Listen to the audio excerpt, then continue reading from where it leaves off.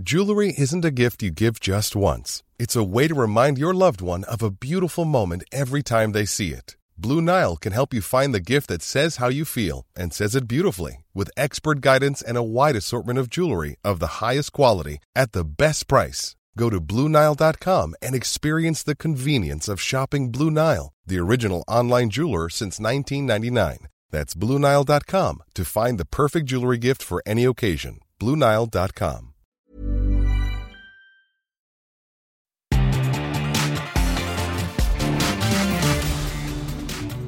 Good morning and welcome to the Independent Republic of Mike Graham on Talk TV. We're already underway. We've already got lots of stories to talk about. We'll be taking your calls coming up as well, 0344 499 1000. The BBC's coverage of the war in Israel has been nothing short of atrocious. I think we've been talking about it ever since it kicked off. Why on earth are they still not calling Hamas terrorists? Exactly what they are. They are terrorists. Anyway, there's now a flagship Israeli comedy show, Eretz Nehederet, and they've had a pop at the BBC as well. Have a look at this.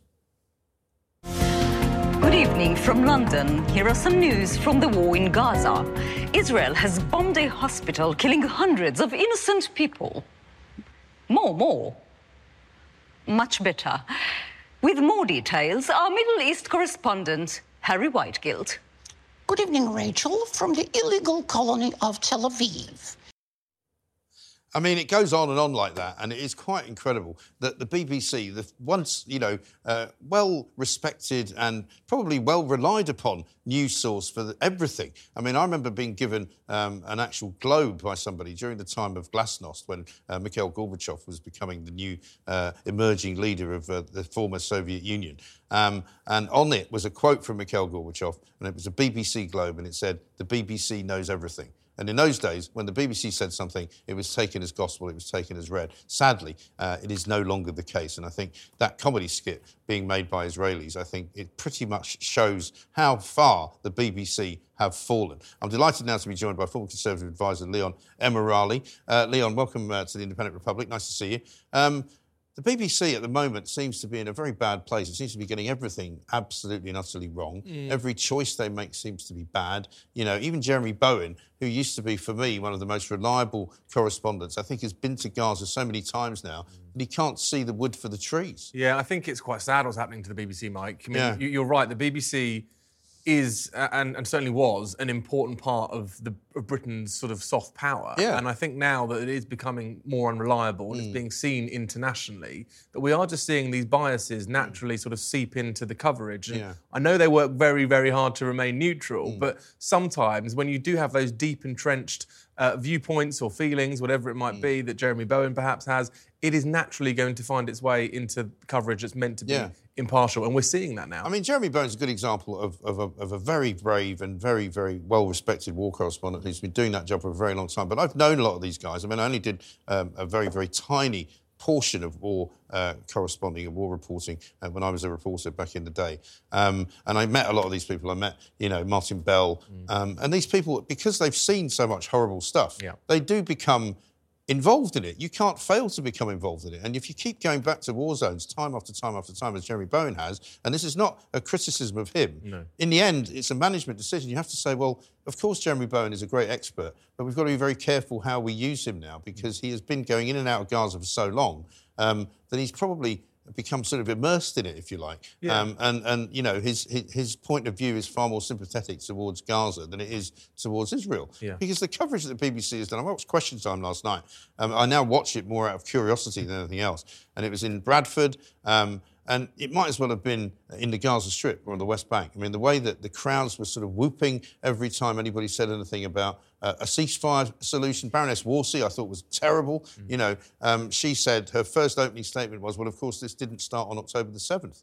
Huge cheer went up. And you kind of going, hang on a minute, guys, can we not just look back at what actually did happen on October the 7th? And if the BBC is genuinely trying to be balanced, they should not be, every time anyone said anything pro-Israeli, shouted down by members of the audience. Yeah, and it comes back, I think, to the first mistake they made, which was by not calling Hamas a terrorist organisation. Right. And I think if they had got that right from the very beginning, we wouldn't necessarily be viewing the BBC through this lens of having this bias. And I just don't think their justification for why they aren't calling Hamas a terrorist group washes with people who look at the footage from the 7th of October and it's very clear what that was, a terrorist attack. Of course. And the fact that they haven't had the guts to say that, I think, has led to this being just winding up the wrong people, effectively. And as you say, Question Time is becoming a farce. And I think last night's programme, as you say, I didn't watch it, but I saw on Twitter the reaction to it. I mean, it sounds as though that isn't the type of balanced debate that we should be getting from the BBC. It really isn't. Tim Davie this week was called before the 1922 committee. He was told by Robert Jenrick, I think, from the Cabinet, that he's never been more disappointed in the BBC. I mean, that is a pretty serious place to be. I mean, I remember back in the sort of 90s when I was working in Fleet Street, and there were calls when John Burt was around for the BBC to be kind of, in some way modernised and in some way, run like a proper modern media organisation instead of this old fogey type place.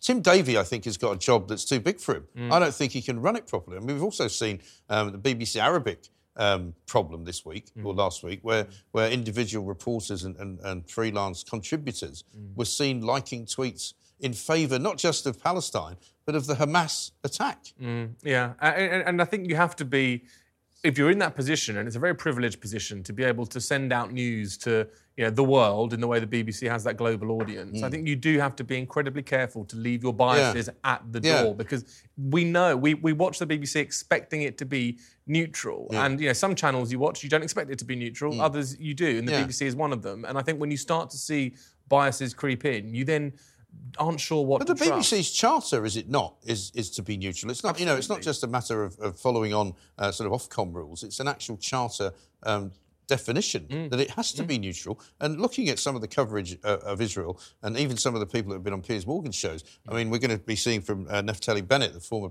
Israeli Prime Minister. He had a right ding-dong with Victoria Derbyshire on Sunday when he was being interviewed. He said, why are you only asking me about what's going on in Gaza? Why not asking me about what's happening in Israel?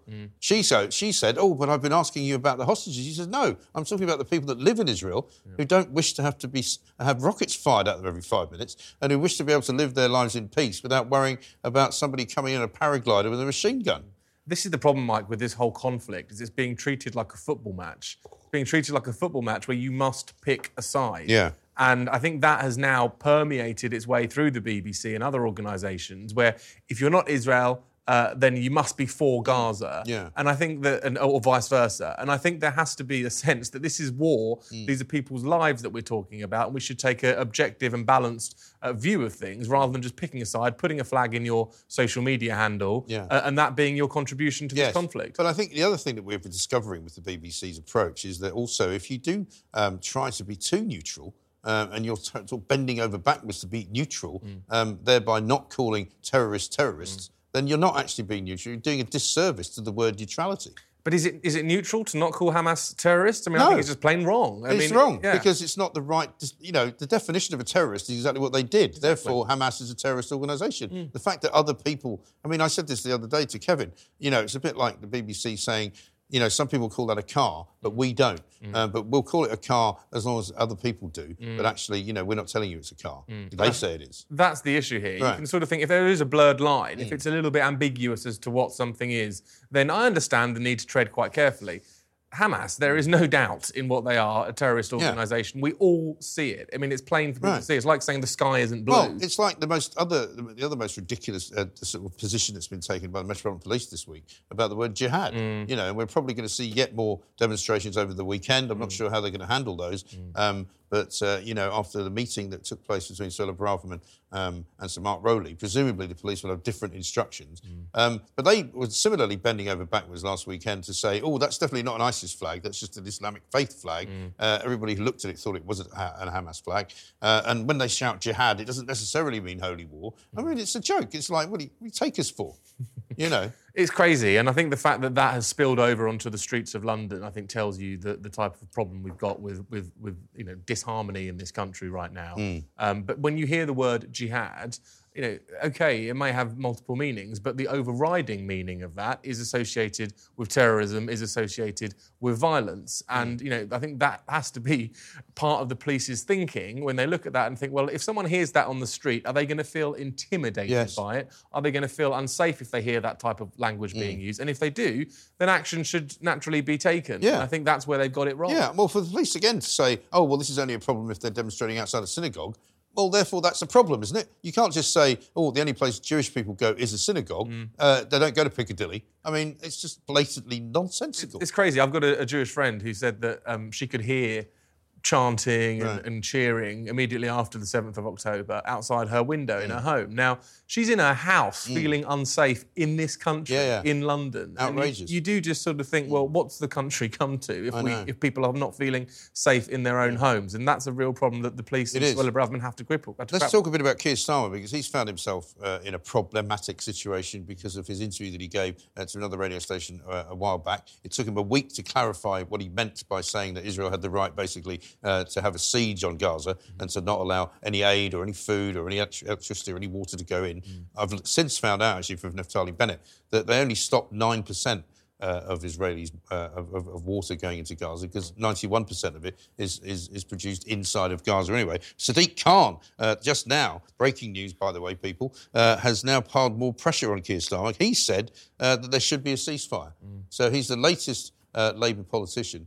I think there's 50-odd MPs who are now saying to Starmer, you've got to move your position here. You've got to call for a ceasefire. Yeah, and I think you can look at Starmer's strengths, actually, over the past, since he became leader, with rooting out the left, rooting out the Corbynite left. But you do see still the grip it has on the party in instances like this, where you've got senior members of the party at odds with what is effectively the leadership's position on this conflict. And I think that for Keir Starmer, he has to now find that balance, because what does he do? If he changes his stance now because Sadiq Khan says so and a handful of his MPs are saying so, well, he looks weak. He looks like he's a flip-flopper, which is one of the key sort of reasons why they won't vote for him. The piece was written in the Mail the other day, I think it was by the editor of the Jewish Chronicle, who basically said this is now a test for Keir Starmer. What he does now will suggest what kind of a leader he could be if he was to become the next Prime Minister. Yeah, and you might find yourself in a position where you've got the Labour tail wagging the dog, which is, the membership or the sort of elected MPs that aren't in government, or some who maybe are in the shadow cabinet, but they are effectively driving Keir Starmer's policy. Now, that is not a place where the country wants to be, because if they can do it on the issue of the Israel and Gaza conflict, then they can do it on other issues as well that the country won't be happy with. Absolutely right. Leon, stay with us if you can, please, because we've got more to talk about. But in case you missed it, Rishi Sunak delivered a speech this week where he outlined the threats and potential of artificial intelligence ahead of a major summit he's planning on the new technology. But the Prime Minister has come under fire for his predecessor, Liz Truss, who's called his decision to invite China to the summit deeply disturbing. There's all sorts of things that Rishi Sunak could have talked about. He was out in the Middle East, of course, a few days ago as well, and he's very firm on support for Israel, unlike Keir Starmer, unlike, of course, the EU, unlike France, and unlike an awful lot of our European neighbours. Let's speak to Conservative MP from Wokingham, Sir John Redwood. Sir John, a very good morning to you. Welcome. Good morning. Thank you very much for joining us. I mean, it was a bit odd, I thought, to begin with, to have a sort of announcement that we're going to have some kind of AI safety institute in the midst of what some people regard as the most dangerous world situation that we've had, really, probably since 9/11.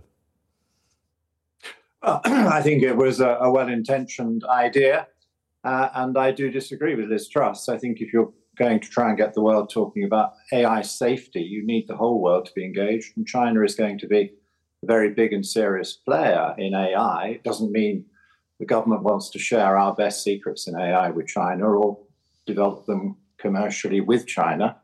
There's very clearly a strong rivalry between the China-led group and the America-UK-led group over how the digital revolution evolves.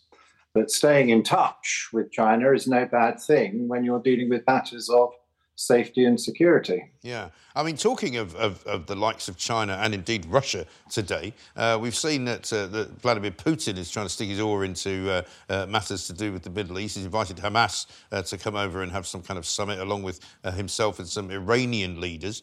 Do you think that's a bit of meddling from Vladimir Putin? Do you think he realises how dangerous that could become? Well, this is the reality of the modern world. I think we all know that Prime Minister and Foreign Secretary have to choose their words extremely carefully and work very closely with America and our other leading allies.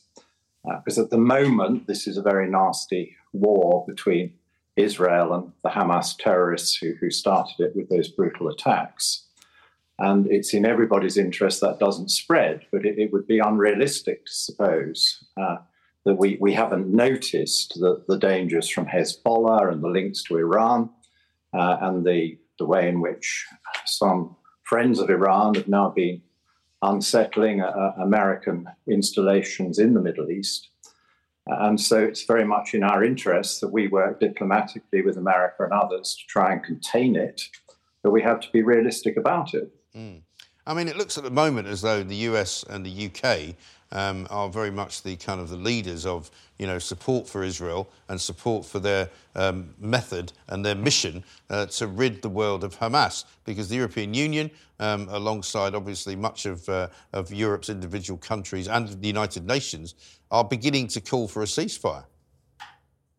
Well, they haven't actually called for a ceasefire, the EU, and I think we and the Americans are also urging, rightly, Israel to allow humanitarian aid access to help all those Palestinians living in those very difficult conditions in Gaza who are not Hamas terrorists. And it's very much in everybody's interest that the rules of war apply and that Israel avoids damage to civilians and avoids things that could make the conflict more intense when they really do need to target the terrorists, which are understandably the main object of their fury.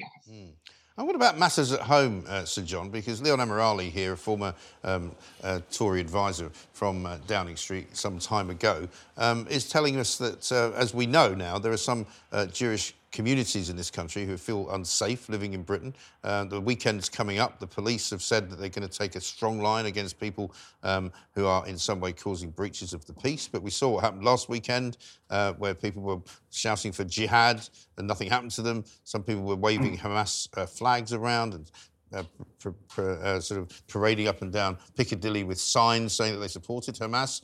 I mean, we've got Remembrance Sunday coming up. This is going to be a critical problem for policing in Britain, isn't it?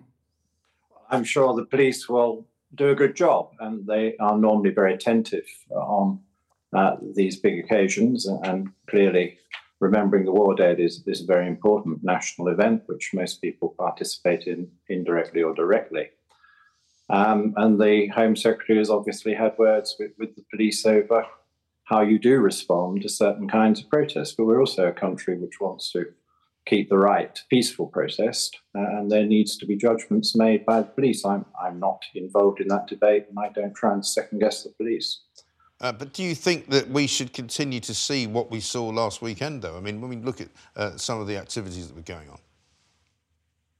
Well, I don't know. As I say, it's not my subject. I thought we were going to be talking about artificial intelligence and tax cuts. That's what I came on to talk about. Well, we can talk about that as well, if you like. I'm not an expert on these other matters, and you've already very exhaustively talked about them before I came on. Well, yeah, but the thing is, they are at the top of forefront of everybody's mind. I don't think this is why I said Rishi Sunak's plan to launch himself at the AI Safety Institute was a rather ill-timed manoeuvre, and the fact that nobody wants to talk about it would suggest that he's got that one wrong. But I'm happy to talk about tax cuts. I'm also happy to talk about how you've managed to go from an 80-seat majority to 58 in the course of a few years, which has been quite a remarkable snatching of defeat from the jaws of victory, hasn't it?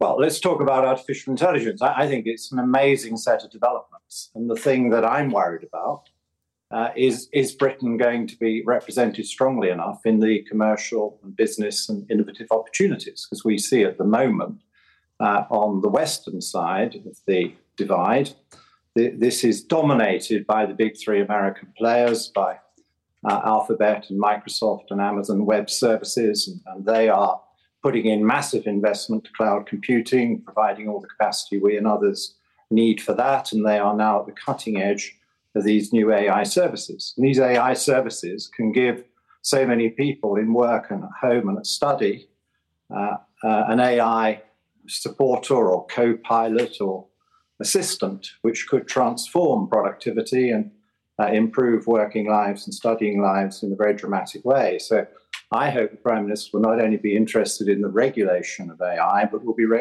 very interested in how we get the best out of it. I think this is an area where now we've been cut loose from the European Union with freedoms that brings, that we should use those freedoms so that we can start to grow some of those big companies to be alongside the American giants that are dominating it.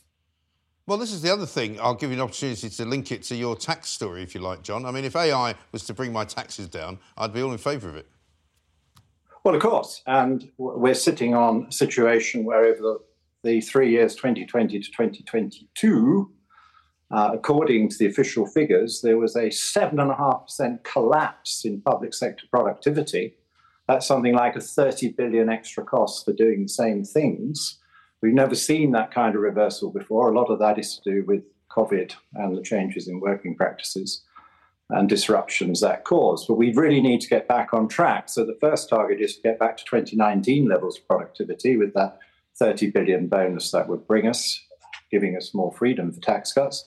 But then AI would add to that, because so many of these civil service functions require plenty of computing already. And if the computer itself can be smart enough to work a lot of the computer functions for you, that should provide huge improvements in productivity in areas best suited to it. Well, it might well do. Great to speak to you, Sir John. Thank you very much indeed. I hope you think you were given enough chance to talk about the things you were meant to talk about. But there are other matters that sometimes arise. Thank you very much indeed. Have a good weekend. Sir John Redwood there. Leon Amirali's here. The trouble with some politicians, I don't blame Sir John Redwood there for saying I thought I was going to talk about something else. I take the view that everything's connected. You know, I take the view that, you know, Rishi Sunak was wrong to choose this week to announce the AI Safety Institute because nobody gives a monkeys, as far as I'm concerned. And the idea that, you know, we're going to discuss what's going to happen going forward. You know, we're in the midst of a sort of world crisis of security, a world crisis of terrorism, and a world crisis of an impending war. And I'm not over-exaggerating, I'm not over-egging the pudding by saying that. No. And I think for politicians to sit there after having been 13 years in charge of Britain to say that, oh, here's a new idea we've had, it's just kind of insulting, isn't it? Yeah, I agree with you, Mike, and I think it's a bit concerning, actually, that Sir John didn't have a view on, you know, what is the most pressing issue in the news agenda right now. He should have had a view on that, regardless of what he was coming on to talk about. But I agree with you. I think, you know, AI is vital when it comes to warfare and it comes to economy and all the rest of it, but it isn't necessarily vital right here, right now. And I think Rishi Sunak should really be focusing on what he's going to do with getting out the 200 Britons that are stuck in Gaza, in that live conflict zone, dealing with the allies to make sure how we react to America retaliating with bombing Iranian targets in Syria. You know, there's a lot going on. And making sure, as you said, that British citizens at home feel safe to walk the streets, regardless of what might happen to them. Absolutely. You know, that is surely the fundamental purpose of government, is to make people feel safe and be safe in the country that they pay their taxes in and that they trust their government to do. So I think that has to be the most pressing issue of the moment. And, you know, this is bad timing for the AI summit. I think it is vital. I think it really is important. But it's whether or not right now it has the sort of brain space and the attention that it deserves, because we've got something going on in the Middle East that is, as you say, probably the biggest national global security risk since 9/11. Slightly more of a distraction, I think you might say. Thank you very much indeed. Leon Amirali there with his view on the world. The world is a very complicated place. The world is a very connected place as well. That is the whole point. And that's what we do here at the Independent Republic of Mike Graham. Make no apology for getting politicians on here and asking them questions they didn't expect me to ask. Sorry about that. After the break, some American universities want to ban calling Hamas terrorists because apparently it could be upsetting to some of them. For heaven's sake, what's going on? How pathetic do you want to get? Don't go away.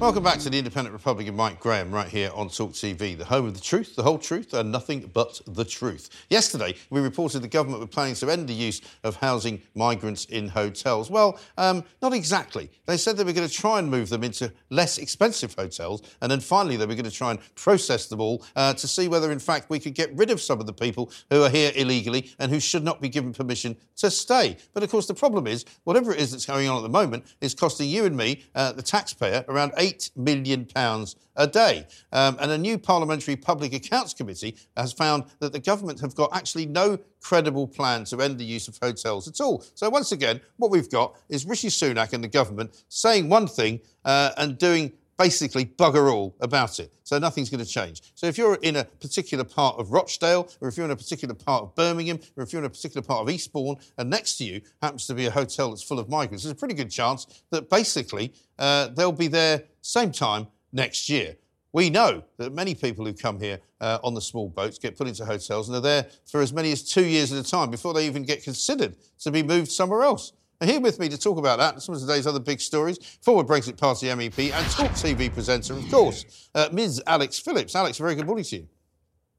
Good morning, Mike. Now, it will come as no surprise to you that when we asked the viewers of this great station whether the government was doing enough to tackle the asylum backlog, 96% of them said no, absolutely not. You know, the Stop the Boats slogan, which Rishi Sunak issued to us back at the beginning of this year, has done absolutely nothing to stop the boats. They've now issued another statement saying they're going to move them out of hotels into cheaper hotels, but it now appears they haven't got a plan for that either.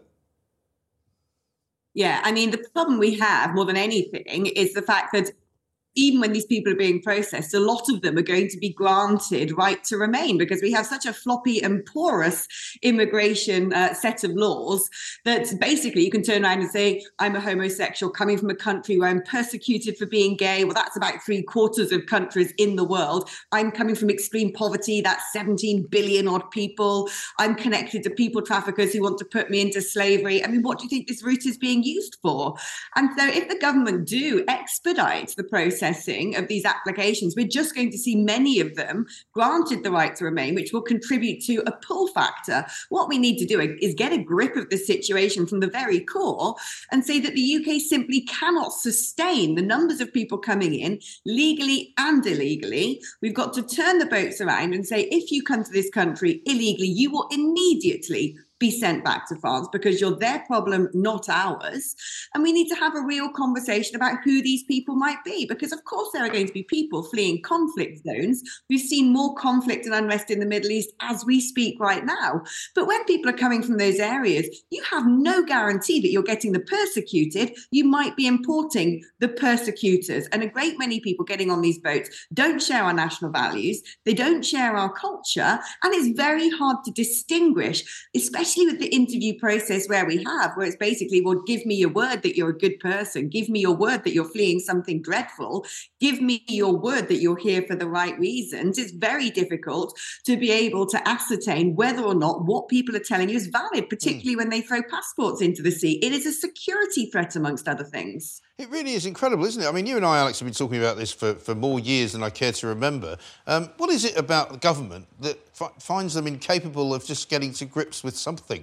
You know, they've issued all sorts of, pathetic attempts to try and fix things. We've had the Rwanda scheme. We've had Priti Patel claiming that she's going to do a deal with the French. We've had UK forces sent into the Channel to patrol it. Navy ships have been in there. Now they've gone. They couldn't do any good. I mean, I find it amazing. I mean, when you and I talk about this, whether we're on air or not, it's not that difficult, surely, to make a difference, is it? They don't seem to be able to do anything. This is what I don't understand. They seem to be constantly very squeamish about what other people might think of them. The tiny percentage of people who think ex-student accommodation is not good enough for an Albanian criminal coming into the country illegally. That, in fact, even a hotel room without good internet isn't good enough for someone from the Punjab trying to break into the black market over here, that instead they should be given, I don't know, suites in the Ritz. And I don't understand where this has come from, because when you compare the way we treat people entering the country illegally, look at other countries such as Germany. They use old army bases. They use makeshift accommodation. Places like Greece and Italy use tents and camps. And this is absolutely fine according to UN diktat. We are more than able to do that and create mass accommodation and not make it so wonderful that people think, well, this is great. If I come to the UK, I'm going to have a doctor 24 hours a day. I'm going to have 3 hot meals. I'm going to have pocket money. I'm going to have at least 2 years to make friends and work out how I'm going to stay here. I mean, I am not saying when people are genuinely fleeing persecution that they should be treated inhumanely. Absolutely not. And I think as a nation, we've always been very, very good at making sure that we take people in from Hong Kong, from Ukraine, from Afghanistan, although that particular process was an absolute disaster and a mark of shame on this country. But what we have now is when you've got these illegal passages is essentially hardened criminals and criminal cartels connected to terrorist networks exploiting our borders potentially for nefarious ends. And even if the people on those boats aren't themselves going to be connected to crime, the proceeds, the amount of money they're paying to get here certainly are. Well, that's the problem. And, of course, many of them are not necessarily paying a price to physically get here, but what they're doing is indebting themselves to the people traffickers so that when they do get here, they then have to work off what they owe them. And they end up unfortunately, working in some kind of nefarious business, some kind of criminal enterprise, or, working in people trafficking themselves. And we also know that the Afghanistan sort of airlift that didn't work for everybody that should have been airlifted out means that we're now paying people in Pakistan to put up an awful lot of Afghan refugees in Pakistani hotels, again, charged to the taxpayer. I mean, the Home Office seems to have a bottomless pit of money. We also learned this week that North Eye prison down in Bexhill in Sussex, they've now bought for 10 million quid. 15 million quid, even though it was bought the previous year by some rather clever business people for about 6. Yeah, I mean, the government seem to get this wrong at every single step, don't they? They don't seem to have a credible or valid plan. And it's almost as if they want to tie themselves in knots and not enable themselves to develop a credible plan, because the minute someone with blue hair and a placard turns up somewhere and slow walks in front of a bus or says, this particular type of accommodation is almost akin to being a prison, the government seem to get extremely squeamish about doing anything. They'll talk the talk, won't they, behind podiums and plinths to try and sort of garner support and patience from the ordinary British person watching the news and getting frustrated. But this never gets translated into action. I think there's a lot of pushback from lily-livered types in the Home Office, in the civil service. I think there's a lot of litigation that's taking place, human rights lawyers, immigration lawyers, constantly foiling the government at every step. But at the end of the day, the buck does stop with the government. And I think they really need to just roll their sleeves up and say, we're going to start turning boats around. We're going to create very temporary makeshift accommodation, like it or lump it. You don't have a choice here. If you're fleeing persecution, you should just be grateful, frankly, to be somewhere that is safe and that you're not going to be persecuted, that you are protected. I'm not saying inhumane conditions, but I think this I remember after COVID, homeless people were put in hotels during the pandemic because it was deemed to be a public health risk to have these people living informally on the streets. They were thrown out of hotels. Nobody seemed to protest this. No. Nobody said we're treating people living on the margins in our own society who have had chaotic upbringings, who have drug issues, who are ex-veterans.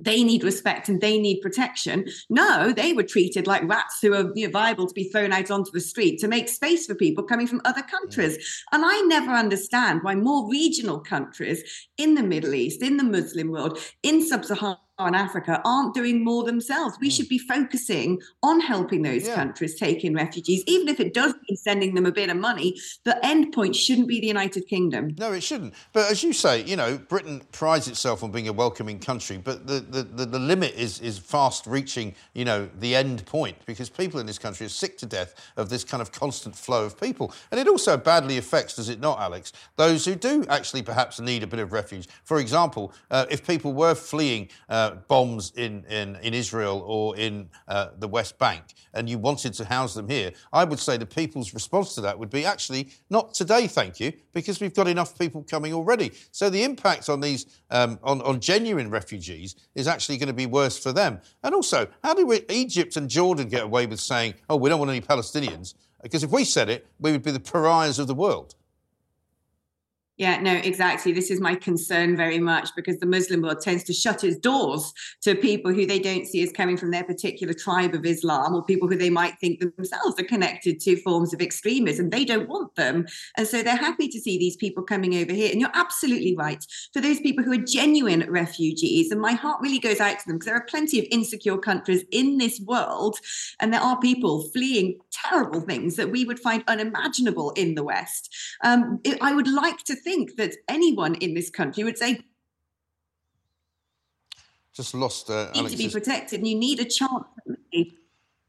But what we have now is the hardening of public opinion, simply because, as you said, the system is chaotic. Yeah, it really is. Let's talk about Nigel Farage again this morning, because, just when you thought it was safe to go back into the banking world, it turns out that a new report has dropped this morning, produced by Travers Smith. This is a law firm that was actually asked to do an investigation into what went on at NatWest, as if they didn't know. It now turns out that they've had a look, and they've decided that while the woman who used to run it, Dame Alison Rose did in fact leak information, private confidential information in breach of data protection laws to a journalist that she knew was a journalist, she made an honest mistake and didn't do anything wrong. Yeah, honest mistake. I'm sorry, but actually, when she disclosed the private information about Nigel Farage's bank account to the BBC business editor, the next day, the BBC business editor phoned up to double check about the release of this information. And she said, yes, go ahead, say that we closed this account for commercial reasons, when clearly all of the information that he's been able to get to explain what went on behind the scenes shows a very different picture. And it does look like a whitewash, doesn't it? It does look like the establishment and the banking sector marking their own homework. NatWest commissioning this particular investigation, this inquiry. They, of course, own Coutts Bank and saying, well, some mistakes were made, but not really anything that big.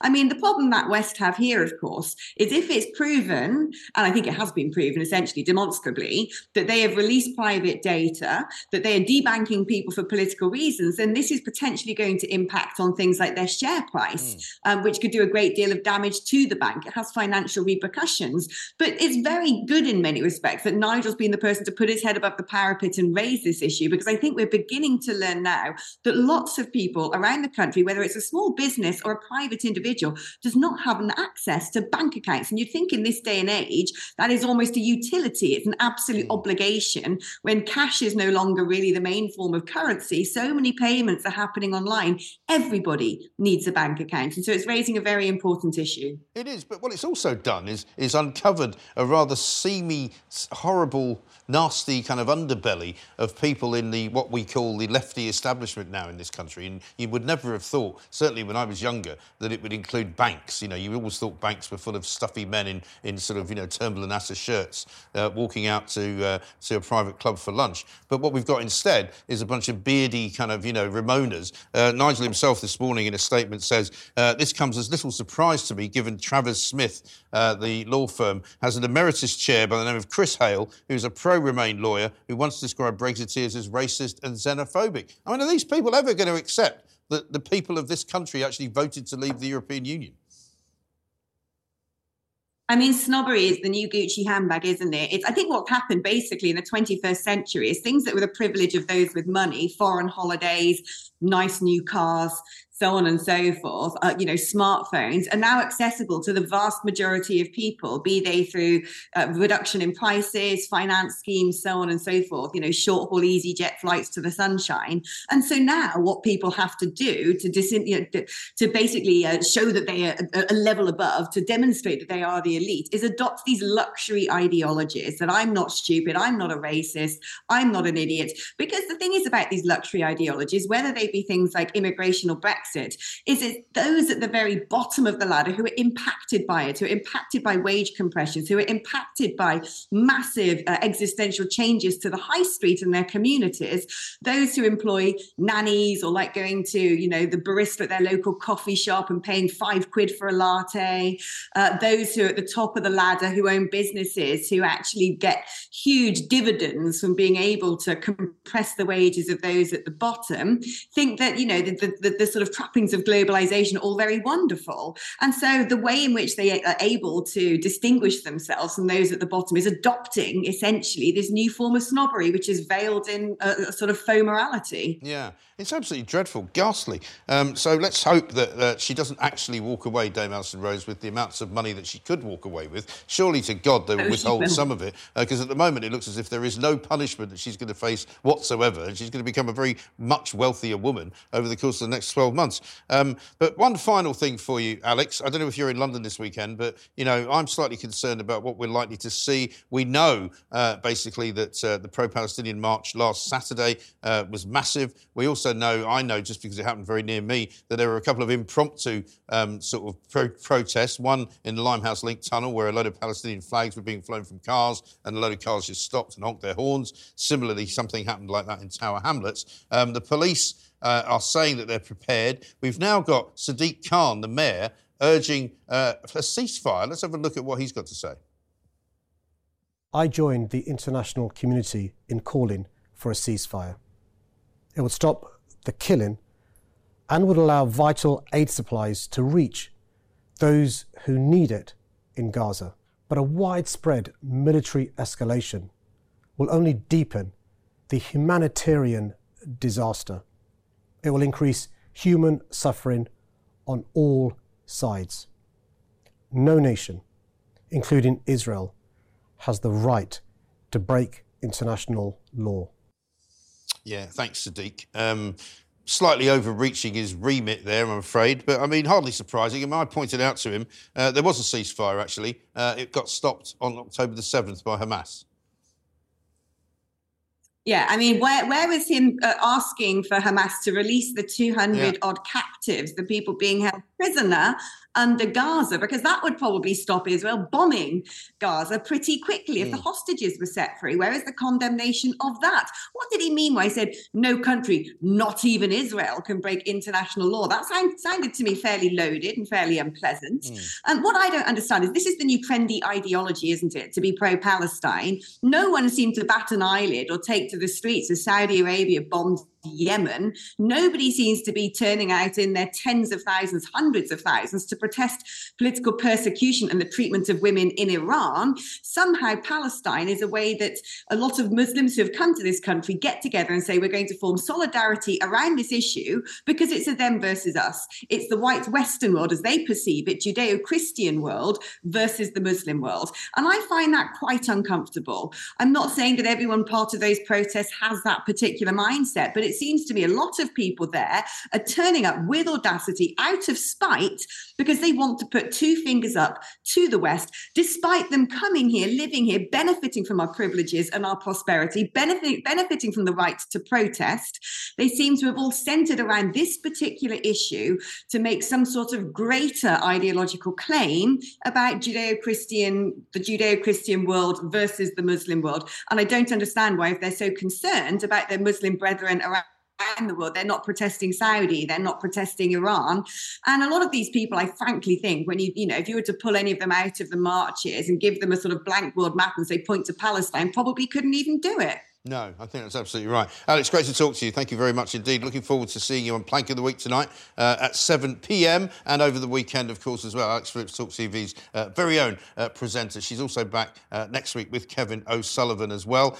Much more for us to do throughout the course of the show. We'll be playing a little clip from Plank of the Week coming up very shortly as well. But lots of you have been getting in touch, and we do want to hear from you, of course, because this is where we get your views. We tell the rest of the world what you think, and we try and augment them and amplify them to the powers that be. If you want to get through to us, you know what to do. It's 0344 499 1000. Let's go to the calls now. Sean is in Oxford, wants to talk about NatWest. Sean, a very good morning to you. Good morning, Mike. Yes, sir. I hope you're well today.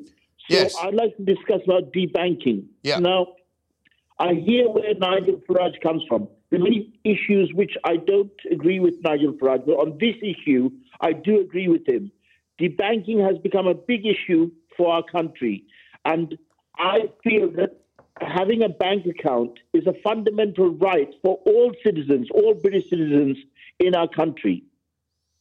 And what do you make of the way that this investigation has been done? Because surely to heavens, if the chief executive of the NatWest Group, Dame Alison Rose, doesn't know that you're not supposed to pass confidential financial information of customers onto anyone, never mind to journalists, what on earth is she doing in charge of the company? And how many other people don't understand that that is actually against the law? That is against the law. I agree with that. You can't break confidentiality like that, for their own political persuasions. I mean, that's against the law. And how that's happened, that's why I agree with what Nigel Farage is doing about banking issues. Yeah. I just don't understand how you can break the law like that. I mean, that is a criminal offence. Yeah. Well, I mean, she's been found to have been in breach of the Data Protection Act, which is a criminal offence. She's already resigned, but the fact that she's resigned does not appear to have damaged her ability to make an absolute fortune. I believe she's still on the payroll. I believe she's going to benefit from some share options that she's got, and she may even partake in some kind of bonus scheme. I mean, it seems ludicrous, particularly, we'd have to say, because we actually are part owners of the company. I agree with that, Mike, and I feel some of our politicians are not taking action regarding this issue. Yeah. And I feel that our politicians need to really have some conviction or integrity to solve this issue, because everybody should have a bank account. That's the basic need for a British citizen. Yeah. Absolutely right. Thank you very much indeed. Sean in Oxford there. Linda's in Weymouth wants to talk about what's going on the immigration front. Linda, very good morning to you. Yeah, morning. Yeah, three things. Surely if people haven't got any papers or passports, they should be sent straight back to France. I mean, if you turn up at an airport with no papers or passport, you're immediately deported. Yeah, absolutely. They don't lose their mobile phones and stuff, do they? No. Well, sometimes they lose their phones as well. They just chuck them into the sea because you know what? When they get here, they get given a new one.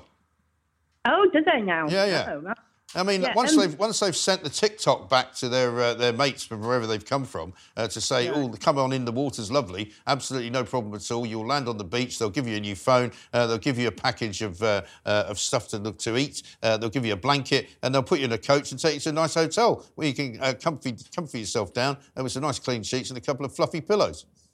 Absolutely disgusting. I know. And it is. The thing is, who's paying the RNLI? Is the government paying them, or are people still getting their hard-earned money? Well, I mean, unfortunately, there are some idiots who still continue to give their hard-earned money to various places which are... A lot can happen in the next 3 years. Like a chatbot may be your new best friend. But what won't change? Needing health insurance. United Healthcare Tri-Term Medical Plans are available for these changing times. Underwritten by Golden Rule Insurance Company, they offer budget-friendly, flexible coverage for people who are in between jobs or missed open enrollment. The plans last nearly 3 years in some states, with access to a nationwide network of doctors and hospitals. So for whatever tomorrow brings, United Healthcare Tri-Term Medical Plans may be for you. Learn more at uh1.com. It's that time of the year. Your vacation is coming up.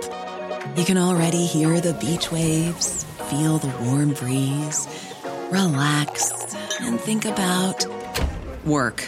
You really, really want it all to work out while you're away. Monday.com gives you and the team that peace of mind. When all work is on one platform and everyone's in sync, things just flow. Wherever you are, tap the banner to go to Monday.com. When you make decisions for your company, you look for the no-brainers. And if you have a lot of mailing to do, Stamps.com is the ultimate no-brainer. It streamlines your processes to make your business more efficient, which makes you less busy. Mail checks, invoices, legal documents, and everything you need to keep your business running with Stamps.com. Seamlessly connect with every major marketplace and shopping cart. Schedule package pickups and see your cheapest and fastest shipping options from different carriers, with rates up to 89% off USPS and UPS rates. And with the Stamps.com mobile app, you can take care of mailing and shipping wherever you are. Make the same no-brainer decision as over 1 million other businesses with Stamps.com. Sign up with code PROGRAM for a 4-week trial, plus free postage and a free digital scale. No long-term commitments or contracts. That's Stamps.com. Code PROGRAM. Actually aiding and abetting all of this, but that's another story. Listen, good to talk to you. Thank you very much indeed. Linda in Weymouth there. You can have your say, of course. You know what to do. 0344 499 1000. Coming up next, though, what are our European neighbours, in particular the French, up to? They've said they're going to start kicking migrants illegally arriving in France out of the country. And also Emmanuel Macron's been in the Middle East. He says he wants a bit of a ceasefire as well. We'll see what's going on. Coming next.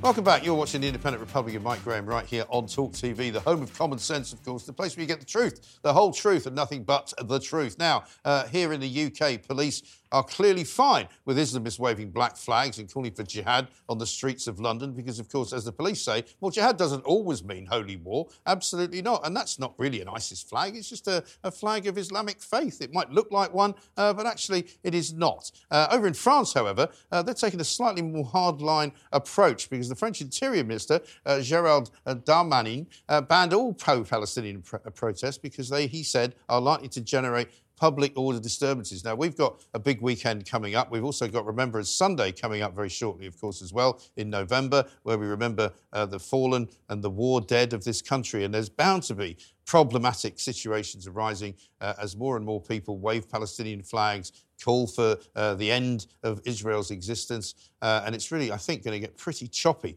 But let's talk now to our good friend Charles-Henri Gallois, the president of Generation Frexit, who's visiting London this weekend. We thought we should get him on to find out why the French have taken such a different approach to us in the UK. Charles-Henri, welcome to the Independent Republic. Thank you very much for visiting Britain.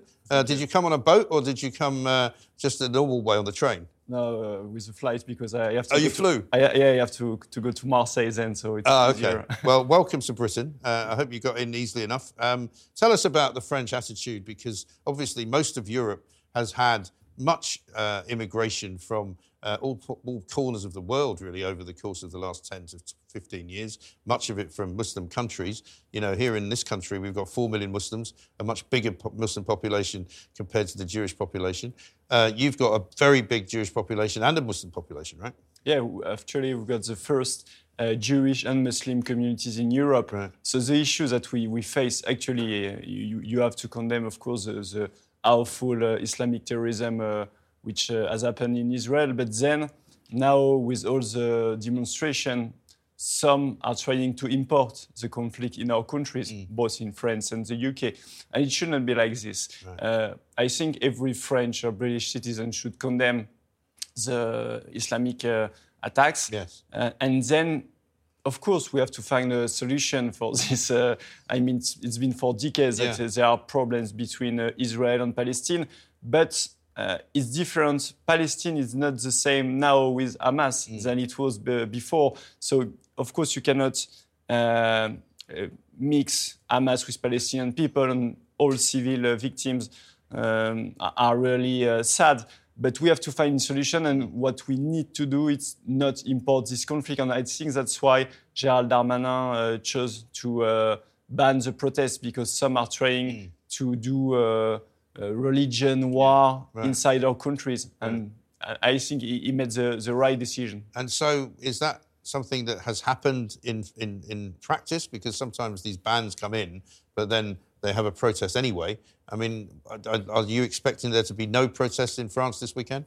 That's the issue with Darmanin. He talks a lot, but then when you look at the reality and the action, it does not happen. And what we have seen so far, actually, when it was banned, there were protests. And then you had the judge that broke Darmanin's decision. Yeah. I don't know if this one will be broken or not, but anyway, even when it was banned, you had some demonstrations. So that means that the French government is very weak, and the people that are demonstrating, even if it's forbidden, they don't care and they do it anyway. So that's the main issue. It means that French government say is not listened anymore. Right, but the French police seem to be much harder on the demonstrators than we are here in Britain. It seems as though the police prefer to watch the march or the protest and then take lots of pictures, and then later they come back and say, oh, well, we might have to go and find these people to arrest them because they don't want to have a riot. They're frightened, basically, because we had about 100,000 people, I think, last Saturday marching through the centre of London, and the police just stood there, didn't say anything, even as they were shouting jihad, waving these flags, which, although the police said they were not ISIS flags, they looked like ISIS flags, you know, quite aggressive people. You know, by contrast, the Jewish sort of protests and vigils were very calm and very quiet, very considered, you know, and they were not moving in a way which would have been seen as in any way provocative. But we expect another big problem this weekend. I think it's total disrespectful behavior, because these people, they have been hosted by the UK. It's the same in France. Normally, they should belong to a country. They should feel British or French. You shouldn't move any foreign flag first. And then you have to show respect to the law. You have to show respect to the people. And you don't act like this. And it's a big issue. And of course, if you can say it's not a big deal, but if you are weak, it will be worse anyway, because they will feel total impunity and they will do whatever they want. So far, you have to have a very tough behavior if you want to be respected. Otherwise, you're not respected, and this is what you see here right now. Exactly. And, of course, in France, you have very strict laws as well about Holocaust denial, about anti-Semitism, right? More so probably than we have.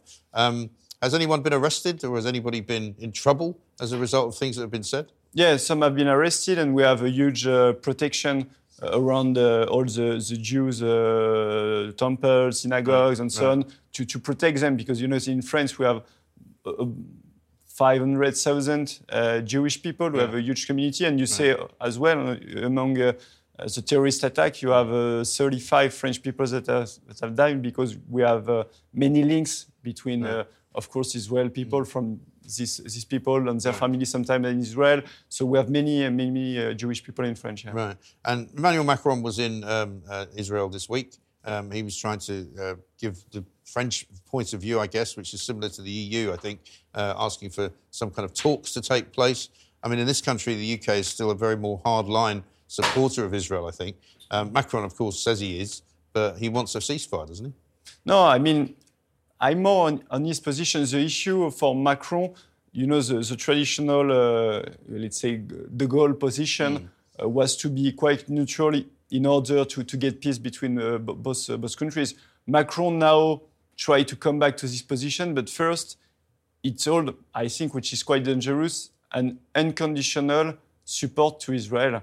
I mean, you can unconditionally support civil victims, but you cannot unconditionally support a foreign government because you cannot say, I support you, whatever you do. Right.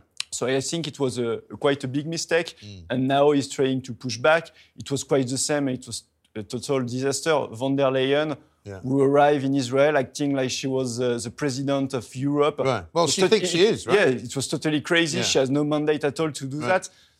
And she had a very hardline position. Now they are trying to step back because there are some countries that were not did not agree with that, Spain and some other. So it's a bit a mess. On Macron, actually, as he changes his position all the time, he's not listened anymore. Right. So it's more a communication exercise. That's something that will bring peace to the Middle East. Right. Actually, it's more to see Macron in front of the camera, but it's more like we all know nothing will happen with him. And none of the actors of the region take him really seriously. No, because he tried the same thing with Russia, didn't he? Yeah. At the beginning of the Russia-Ukraine war, he was trying to be the man in the middle. I will stop this war. You know, I'm the man that you need to help you all, and everything else. What's the latest news on the migrant front? Because obviously, you talk an awful lot about Frexit and you know whether France can move towards also wanting to leave the European Union, but you also share the same problem that Britain shares. Too many people coming illegally into the country. Only recently, I think it was the French decided to put proper border guards on the south border with Italy, down by Ventimiglia down there, so that you couldn't just walk in. And they're going to try and now export and kick out illegal migrants, right? How is that going to work? Actually, the EU prevents from kicking out migrants that come to your country. It's the EU laws. It's totally crazy. And it was the same communication, you know, when you have seen the images of Lampedusa, when they arrived, Gérald Darmanin was saying, no one will ever come to France, I guarantee you. 3 days after, there was TV show showing immigrants from Lampedusa in Paris. Right. So you know that in the European Union, you don't have any borders. So you cannot, with Schengen area, fight decently against illegal immigration, but even legal immigration, with all the asylum seekers, all the system, Dublin system in Europe, it's crazy in France. So that you have it in mind, it's 500,000 people each year that come to France. Right. It's a city like Toulouse. In 2 years, it's a city like Marseille. And in 4 years, it's almost a city like Paris. Right. How do you want to integrate these people? It's not possible, actually. You cannot host them. You cannot integrate them. No. It cannot work. And the issue of mass migration, and actually, we cannot resolve it within Europe. You've got the opportunity and the chance to do it in the UK because you are not in the EU. I know that you have some problem because sometimes you've got some politician that will try economically to put wages under pressure, still trying to take some immigrants, but you do have the legal weapons to stop it. Yeah. So you should be the example in Europe. Well, you should be the example in Europe stopping it. I mean, we talk about wanting to be the lead example in the world about net zero, but not about immigration, which is weird.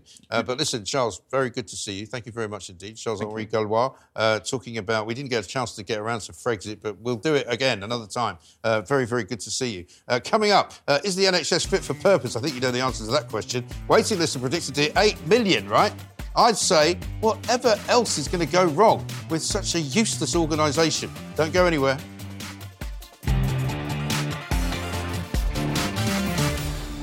Welcome back. You're watching The Independent Republican, Mike Graham, right here on Talk TV. We've got loads going on, and we're going to be talking very, very much about the NHS coming up in the next hour. Let me just do a few quick tweets and texts that you've sent in to us. You can reach us, of course, on Talk TV, on Twitter, on X, if you want to call it that. At IROMG, of course, is my handle as well. 87222 is the one place where you send text and start with the word talk. Mark in Lancashire says, Mike, the difference between France and the UK is that Macron has a viable right-wing threat in Marine Le Pen, who will take power if he looks weak on immigration. Our lot still think we have no choice but to accept their appeasement of extremist ideologies and uncontrolled immigration, but that will change in the future, I think. Angus in Yorkshire says, Mike, I fully expect another anti-Jewish demonstration over the weekend with outrageous illegal chanting, placards and flags, and very few arrests. I do wish it was not so in this once great country. And then he issues a long, weary sigh. And Andy in Essex says, Mike, with 80 knife-related homicides alone in London this year,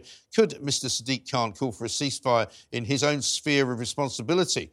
I think that's right. And then finally, Ian in York, Mike, I agree with Alex Phillips. All this crap from the Met about jihad, the threat for councillors and votes, etc. to Starmer, the continuing exile and death threats to the Batley teacher all point to a slow, insidious Islamification of society, a British society which shows great tolerance towards an intolerant ideology. And I think, unfortunately, that's what people are beginning to talk about. People are beginning to say, this has all gone on for far too long and it's time we put a stop to it. And I think that's what we're going to be talking about here on the Independent Republican, Mike Graham, for some time to come. As we will be probably about the NHS, because the NHS waiting list has been a sick joke for years now. The Health Foundation, which is a think tank, reckons it could hit 8 million by summer next year, even if there are no strikes. And if the strikes do continue, the list could be another 180,000 higher. What we know is that junior doctors and consultants have been on strike quite a lot this year, sometimes at the same time. They're having more meetings apparently with the government at the moment, but if they haven't resolved their dispute by November the 6th, which is only a week on Monday, there are going to be more strikes. I'm joined now by independent statistician, our favourite statistician, in fact, Mr Jamie Jenkins from Welsh Wales. Jamie, a very good morning to you. Good morning, Mike. How are you doing? Yeah, very well indeed, very well. This comes as no surprise to me because you and I both know, and you know in Wales where the NHS waiting lists are even worse than they are here, there's absolutely no end in sight for people getting seen on the NHS because there's simply not enough proper people doing proper jobs in the organisation. Only just this week, Carol Sikora put out a tweet suggesting that it was a bit of a mistake under the problems that they've got at the moment to start advertising a job for some kind of diversity champion for about 120,000 quid in some health trust in England. Oh, no, Mike, we've had plenty of these diversity jobs. And remember, because there's different trusts across different parts of England, they all seem to want these kind of diversity roles. But the problem that you're talking about again today, Mike, we've talked about it in the past. You will be talking about it in the future. It's pretty much at the hands of the last 20, 30 years worth of government. So Jeremy Hunt, the Chancellor, was Health Secretary for a while. And we saw this coming in a way. If you look at the data, as a statistician of where I am, we've got a huge number of people who were born just after the Second World War, Mike. What you call the post-war baby boomers. Now, they're all hitting about 75, 76, 77, 80. And we know that the number of people who need healthcare, kind of the percentage chance of you going into the NHS increases quite high when you get towards 80. So they have this huge number of people coming through. But have we done anything as a government in the UK, knock-on effects to Scotland, Wales and Northern Ireland to prepare for this? Absolutely not. And they're now talking about an NHS workforce plan for the future. But you can't just magic doctors and nurses overnight, GPs overnight, Mike. No wonder the NHS waiting list is going to get worse. Yeah. You could say it's not Sunak's fault because this is, David Cameron, Tony Blair, Gordon Brown, all those politicians before him who haven't put the plans in place. So it's a difficult one for him. But yeah, this is no surprise, Mike. Well, do you know what? I actually take a different view to that, Jamie. I say that this has nothing to do with Tory austerity cuts. It's nothing to do with Tony Blair putting a huge debt mountain on back of the private finance initiative to build hospitals. It's all about the people who work in the NHS who don't know what they're doing. You know, because you've got this huge burgeoning organisation. I think it's one of the biggest organisations in the entire world. At one point, I was told that only the Red Army employed more people, you know. And in the end, they've got 200 billion quid a year, and yet they somehow run out of money every year. And every single winter that comes along, I'm just waiting for the crisis to be announced. You know, the winter crisis is coming. Another 24 hours to save the NHS. Year after year after year after year, they waste all the money they get given. They hire more people than they need to do non-clinical jobs. They allow doctors and nurses to work in the private sector at the same time. You know, somebody needs to take a grip of this organisation and fix it because it ain't working. And it's not the politicians' fault. No, I would agree with you on that, Mike. I think what you've hit the nail on the head is that, yeah, all this money goes into the NHS, but how much of it is getting on people that you would want? So 120,000 diversity officer is not going to be saving lives. You know, you can get paramedics, you can get ambulance drivers to do those roles. And then you look at the number of working days as well. It's not a 7-day NHS. You look at GPs, Mike, if you want a GP appointment, you know, I was looking at the stats on the GP appointments that come up yesterday from NHS Digital. Yeah. They even put on there was 21 working days in the month. Well, if you want to really get a grip on all of the health problems, why aren't they working every single day? Why aren't we getting enough people? You know, you Talk TV doesn't switch off on the weekend. No. Mike, why do the GPs? Well, exactly right. Well, nothing does. This is my point. You know, whenever I've come into work at a weekend, which I used to do a lot more than I do now, you know, I walk past Guy's Hospital every day. When I park my car, I walk to the office. At the weekend, you would think there was literally nobody sick. There's no ambulances in sight. There's literally nobody standing around waiting to go in. There's nobody on wheelchair duty. There's nobody visiting because there's just no people. Almost as if, you know, there isn't anybody going in and out. There's a sort of skeleton staff. They call it when they go on strike, you know, a Christmas Day service, i.e. no service at all. And it's just incredible to me that they operate in this ridiculously antediluvian manner as if we're living sometime in the 1950s. Yeah, and the thing is, Mike, Starmer did the recent Labour Party conference, and he's reiterated what he said, you know, many times over the last 6 to 12 months. Looking at the polls, looking at the bookies, mate, Mike, he's pretty much odds on to win this next general election. And he said recently, you know, in the last 12 months, that Wales is a blueprint for what he will do across the UK. And the something you've already raised there, Mike, if you look at the NHS waiting lists and percentage of people who've been on that waiting list for a year, because obviously it's bad news if you're on there for 1 month, 2 months, 3 months, over a year, you know, you've been sat there waiting to see somebody for that treatment. In England, it's bad. It's about 5.1% of people on the waiting list have been there a year. In Wales, Mike, it's closer to 20%. So is Starmer the answer? I think no. I think what you've said is a complete rip-up of what the NHS blueprint is, complete overhaul of it. Less of these diversity jobs, Mike, more ambulance drivers, more paramedics, more frontline people. You know, a diversity person in the NHS at a senior level is not going to fix you. Yeah. That needs to be stopped. Yeah, also more of an actual friendly attitude towards the customers of the NHS, i.e. the paying public, because everybody goes on about, oh, it's free at the point of use. Well, it's not free because they tax you in order to pay for it. So let's forget that it's free. But rather than telling us all that we should be healthier so we don't have to trouble the NHS during our lives, they should be actually just helping people to get better when something bad happens to them. But, you know, you say it's more like 20% there in terms of the people waiting. They've got some obsession with the number 20 in Wales because they're now making everybody drive at 20 miles an hour. And there's a magistrate who's come out this week to say he doesn't want to prosecute people anymore because it's too embarrassing.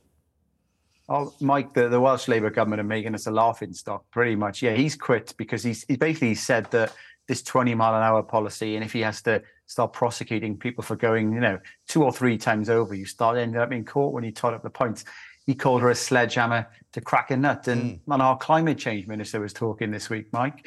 She said that she drove from South Wales all the way to North Wales, and the 20-mile-an-hour policy had no impact on her journey time. She actually cited the main cause of any disruption was flooding and climate change. Now, why is the climate change minister driving from South Wales to North Wales, Mike, when we got an entirely good train service that the Welsh government own? You just can't make it up, Mike. These politicians, where are they getting them from? And if Labour Party in Wales is a blueprint for the rest of the UK, Mike, you can have lots of these politicians getting elected into Westminster. Yeah. So, good luck, I think, to England over the next 12 to 18 months, Mike. Yeah. Well, I mean, good luck in parts of London driving as fast as 20 miles an hour because the congestion zone doesn't seem to have stopped the congestion. In fact, if it's done anything, it's made it bleeding worse. But, Jamie, good to see you. We've got to run. Thank you very much indeed. Coming up in the next hour, as we approach Remembrance Sunday, I'll be speaking to veteran campaigner Simon Weston.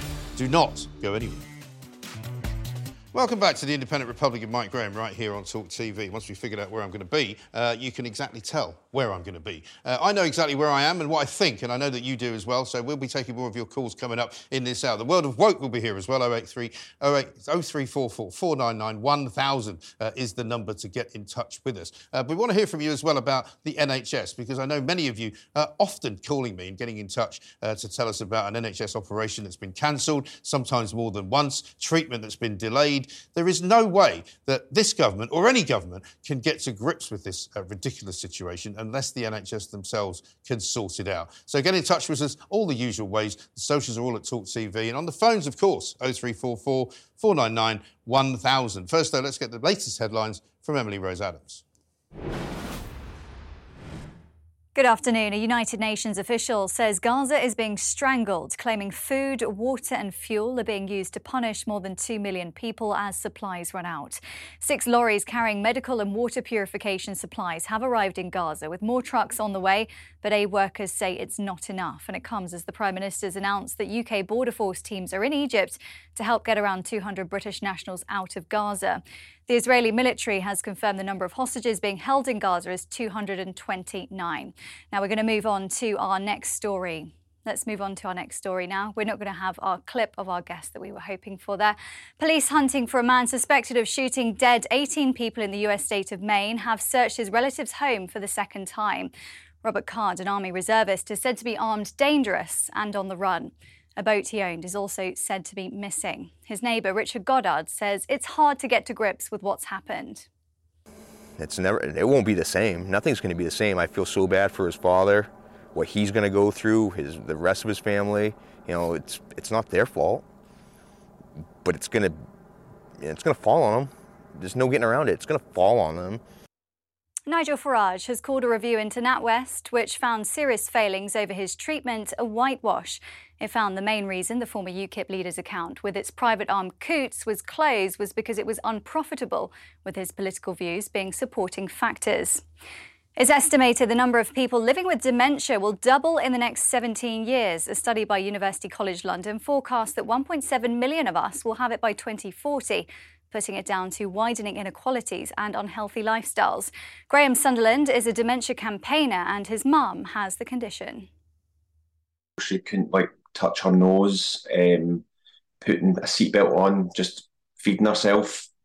Her speech started to go away. Now she can rarely say a word. Her mood, she gets very upset, very scared easily.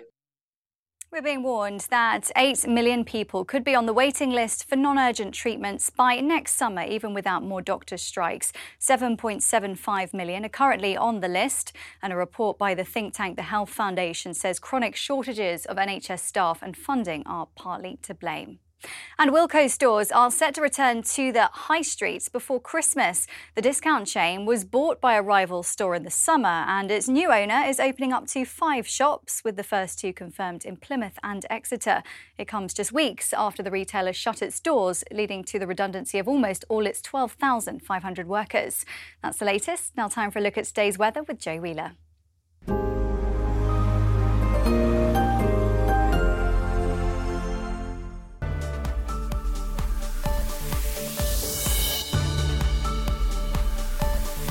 Times Radio sponsors Talk TV weather.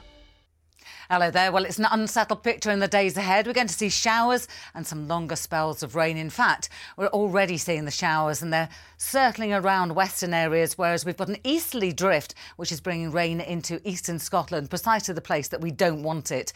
And that rain's going to continue, possibly another 100 to 150 millimetres over the next few days. Elsewhere, though, sunshine and showers. Some of those showers could be quite sharp and thundery. Temperatures not particularly spectacular for the time of year, ranging from from around 10 to 15 degrees Celsius. That's 59 Fahrenheit. This evening, the rain continues over Scotland. We also see rain returning to eastern coasts. Through central areas, the winds fall light, and we're likely to see mist and fog forming there. Showers elsewhere. In fact, those showers really pepping up over parts of the southeast. And again, we've got a yellow warning there where we could see between 50 and 70 millimetres of rainfall. And then as far as Saturday is concerned, the rain continues over these eastern and northeastern areas. Still those showers down towards the southwest. Sunshine and showers elsewhere until later in the day when we start to see some further rain coming in from the southwest, and temperatures about average for the time of year.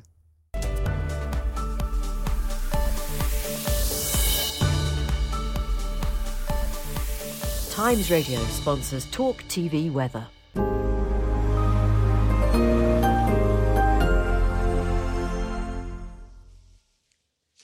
Welcome back to the Independent Republican, Mike Graham, right here on Talk TV, the one place where you get the truth, the whole truth, and nothing but the truth. We're edging ever closer to November, of course. The clocks are going to go back this Saturday night, so you might enjoy an extra hour of sleep. But on Sunday, the 12th of November, the National Service of Remembrance will be held at the Cenotaph right here on Whitehall in London. Starting at 11 a.m, the service will commemorate the contribution of British and Commonwealth military and civilian servicemen and women involved in the two world wars and later conflicts, of course, as well. But one of the things that's going to be different, of course, this year is the situation regarding the streets of London. I've been talking about this throughout the course of the show. We've seen these pro-Palestinian demonstrations going on. The people organising those have said they're going to continue to organise them all the way through for the rest of the year, as long as the conflict continues in the Middle East. But here to discuss this great occasion and the launch, of course, of Poppy Day and the historical significance is British Army veteran Simon Weston, CBE. Simon, a very good afternoon to you.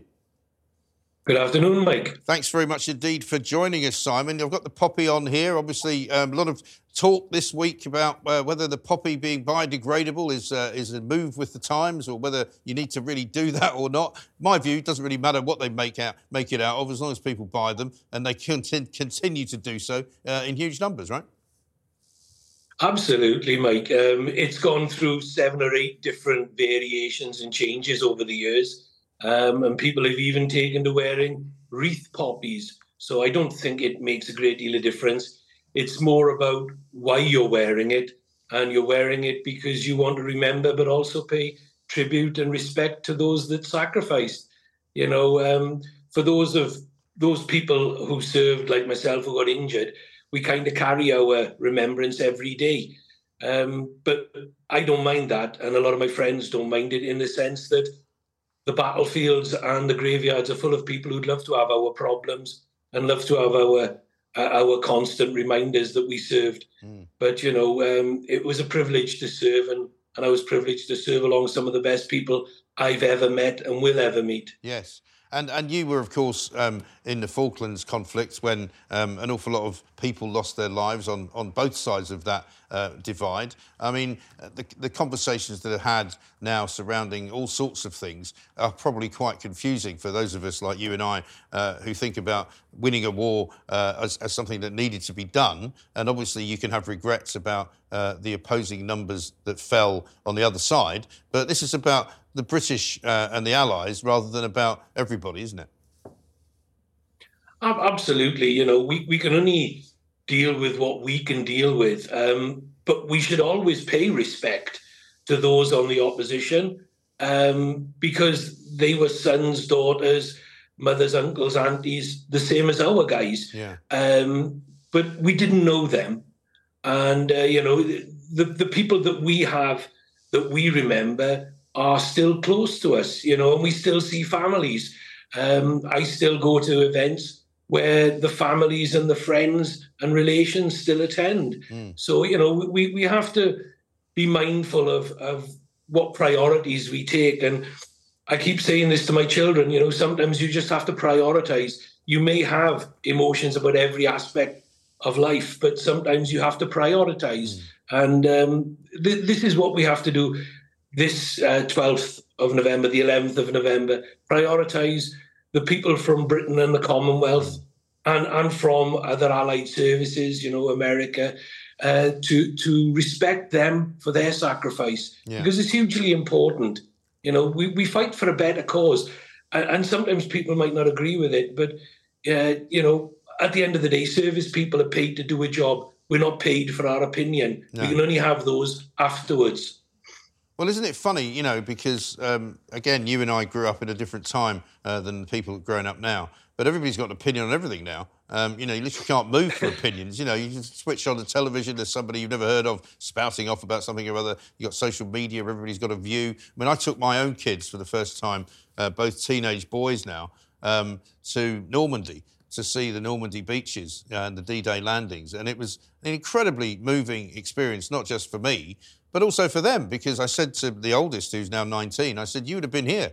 You know, this is where you would have been in that time in the 1940s. And, you know, I know that it's probably a bit of a hackneyed old thing to say. I made them watch Saving Private Ryan the night before, which gave a pretty good view of what actually happened.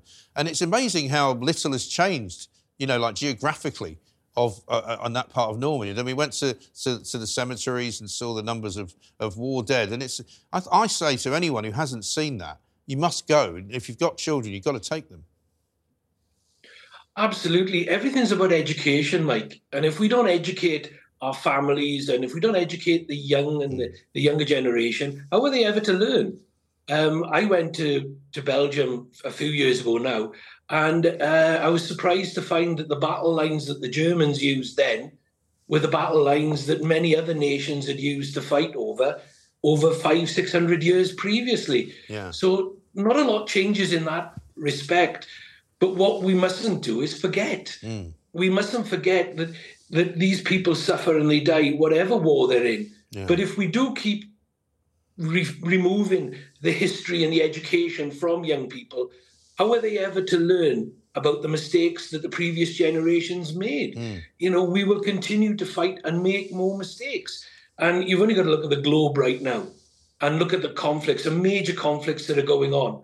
And all this is because people won't talk, people won't move, people are intransigent, people are stubborn, people have set their stall out, and that's the only way. It's my way or the highway. And at the end of the day, people will die, all for the sake of people at the top who are, building empires, filling their boots with stolen, looted money in many cases. You know, we have to get to a realization that young men and women die in these conflicts, and there's always, I hate the term collateral damage, which is the civilians. They're the innocents in all this. And you've only got to look at what's happened, you know, in the Middle East. Innocents have suffered for other people's political and, I don't know, monetary ambitions. And it's frightening. It's absolutely frightening what's gone on. Whatever started it, whatever's going to finish it. At the end of the day, people are going to die. And we've got to stop it somehow. You know, how we do it, I'm not a politician. I'm not paid to do that. It's above my pay grade. I wish I was in a position to do something about it. But it's horrific. And seeing all these sad images, it's just awful. And as somebody that's been through conflict, somebody who's seen horrific things and things that I've never repeated to other people, it's unsettling. It's unsettling because you know there's a bigger picture and it could get worse. And that's what's frightening. You know, I've got grandchildren, and that's what's frightening for me is, you know, where does it go from here? Yeah, and it is a recurring problem because, as you say, whether it's political or whether it's driven by some ideology or whether it's some hatred or other, which there is sometimes, because sometimes war is unavoidable, as it seems to be at the moment between Israel and Hamas. I mean, there is not any kind of sign for me that is going to go in any way away anytime soon, because I can't see how either one of them, who can't seem to exist with the other on the other side of the wall, if you like. I don't see how that can ever be resolved. But I'm just going to ask for people to call in as well, Simon, just before we carry on, because normally we do a thing called the Veterans Voice here at this time of the day, and at the moment we're not doing it this week just for one reason or another. But we will be taking calls from veterans as well, because a lot of veterans listen and watch Talk TV, and they want to say their piece as well. But you're quite right, Simon, to raise that question. The number, of course, is 0344 499 1000, because I think not enough attention is paid to veterans sometimes in this country. And I'm not talking about veterans who are down on their luck or veterans who are homeless. We know that that's a problem. But in terms of just what you've experienced and what you know and what you've seen and what you would say to people they should avoid doing, you know, I'd like to see more kind of advice being sought from people like yourself, from governments, you know? It's amazing, Mike. You know, veterans become very popular around about this time of year with politicians.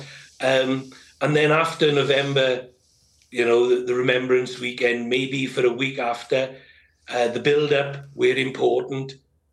But then we just pushed on the back burner. But there are many, many groups that have a similar shout on that one. We all get sort of taken for granted. But we're a vote winner for a while, you know, and things have to change. We have to give more respect to those people who work for the betterment of our country and for our people. And again, you know, some people may not agree with this, but at the end of the day, their rights and freedoms were hard fought for. They only have the right to their opinion. They only have the right to voice that opinion in a very undemocratic way in some cases, especially when you see some of the demonstrations that have gone on in London. Yeah. You know, they only have that right because people like myself, many, many thousands of others, millions of others who have served, fought for those rights, who suffered for those rights. You know, so, you know, don't take it out on the veteran. No. Don't take it out on the veteran. We do our job. You know, it's down to others who aren't in harm's way to do theirs. And if they don't do their job, then other people suffer. And if they take too long to do their job, if they prevaricate far, far too much, then what happens? We end up with war. There is no appeasing anybody. You cannot appease anybody. We've seen it time and time and time again. When you appease people, they take advantage to arm, to resupply, to build up their force, to then go and wreak destruction on whoever it is that they've got their sights targeted on. And, you know, we have to be more decisive. There's one thing in this world that we do lack hugely, and that's really good leadership. Yeah. And leadership is what's called for right now.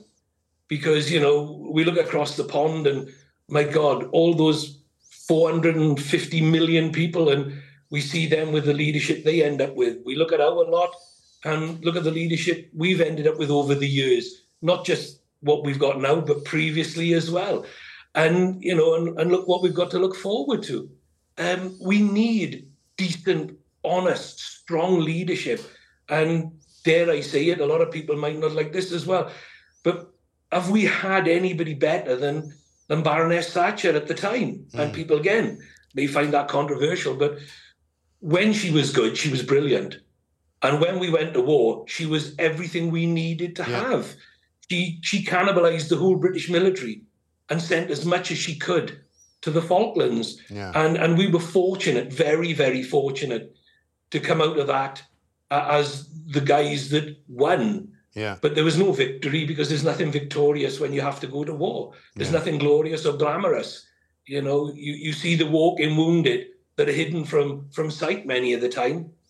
And, you know, when you see the suffering that goes on in hospital for many, many years after the fighting has gone quiet, all the guns have silenced, there's nothing glamorous in it, you know. But the one thing that we all treasure, all veterans treasure, are the memories of all the people that we served with.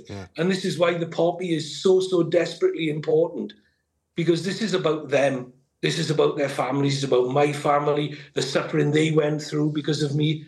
You know, it's about all of the veterans and all of their families and their children, their great-grandchildren. My best friend at the time died on the Sir Galahad, and he never saw his son born. So this is as much for young Andrew as it is for the older Andrew, who I knew, who made me laugh no end of times. You know, and I was just running up to him for one last laugh, really. But I never got that chance to take the mickey, to pull a prank on him. I just wish I had, and maybe he might have been out of harm's way and survived. Incredible. Simon, as ever, so eloquent. Thank you so much for putting it in those words and speaking so well because you always have done. And you know, I take my hat off to you. I would say I would salute you, but that's kind of an insult because I was never in the armed forces. But listen, thank you, Simon, very much for talking to us. And thank you for alerting us to all of those things that you mentioned and why. This is the thing. Remembrance Sunday is, yes, a very important time of the year, and yes, a very important time to think about all of the people like Simon who gave so much, and for some who gave their lives to protect us and to create the world in which we live. And let's face it, a country where an awful lot of people want to live despite where they were born. They want to come here and live here because of what we created. And it's kind of ironic that some of those people who have come here don't want to celebrate some of the things that we are very proud of in our history. Now, we want to take some phone calls on this as well, because I think this is important, very important, particularly to the listeners and the viewers of Talk TV. 0344 499 1000 is the number to call us on. Let's get Peggy, who's in Essex. Hi, Peggy.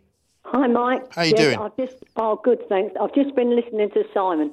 Every word he said, I endorse. And the thing is, when you think that the last two wars supposed to be home fit for heroes, what did they come back to? Everything was bombed out. We had rationing till 1954. We lost our dad, our uncles, their brothers. And what sort of country? All the old people who went through those last two wars built this country up to give it away, to give it away without a bullet being fired. And it makes my blood boil to think we can't look after them veterans, but we're looking after all them young men who've left their families and come over to this country, young, fit men, and they come over here and bloody sit about and do nothing.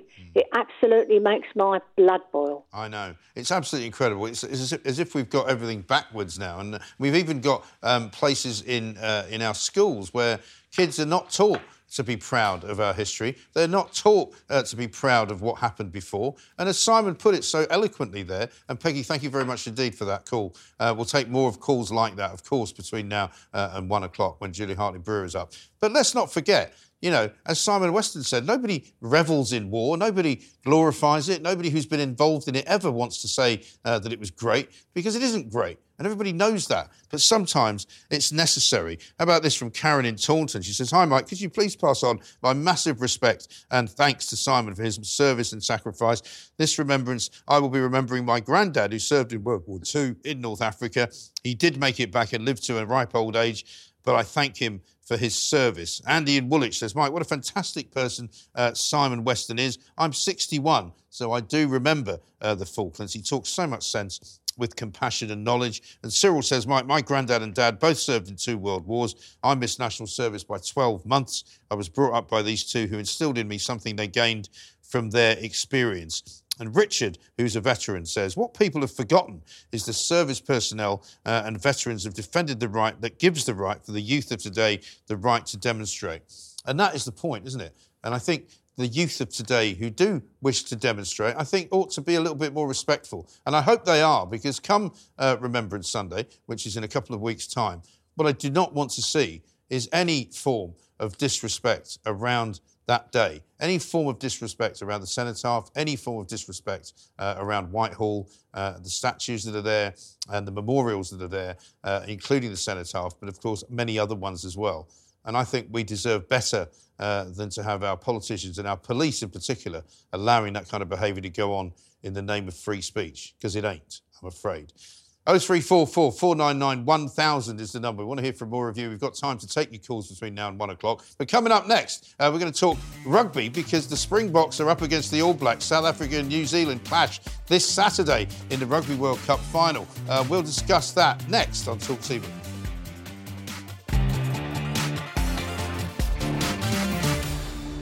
Across the UK, online and on DAB, the Independent Republic of Mike Graham on Talk Radio.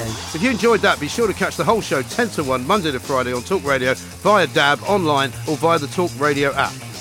If you have an opinion on the stories we cover, we'd love to hear from you. Call us 0344 499 1000 or tweet at Talk Radio during the show to have your say. The Independent Republic of Mike Graham on Talk Radio.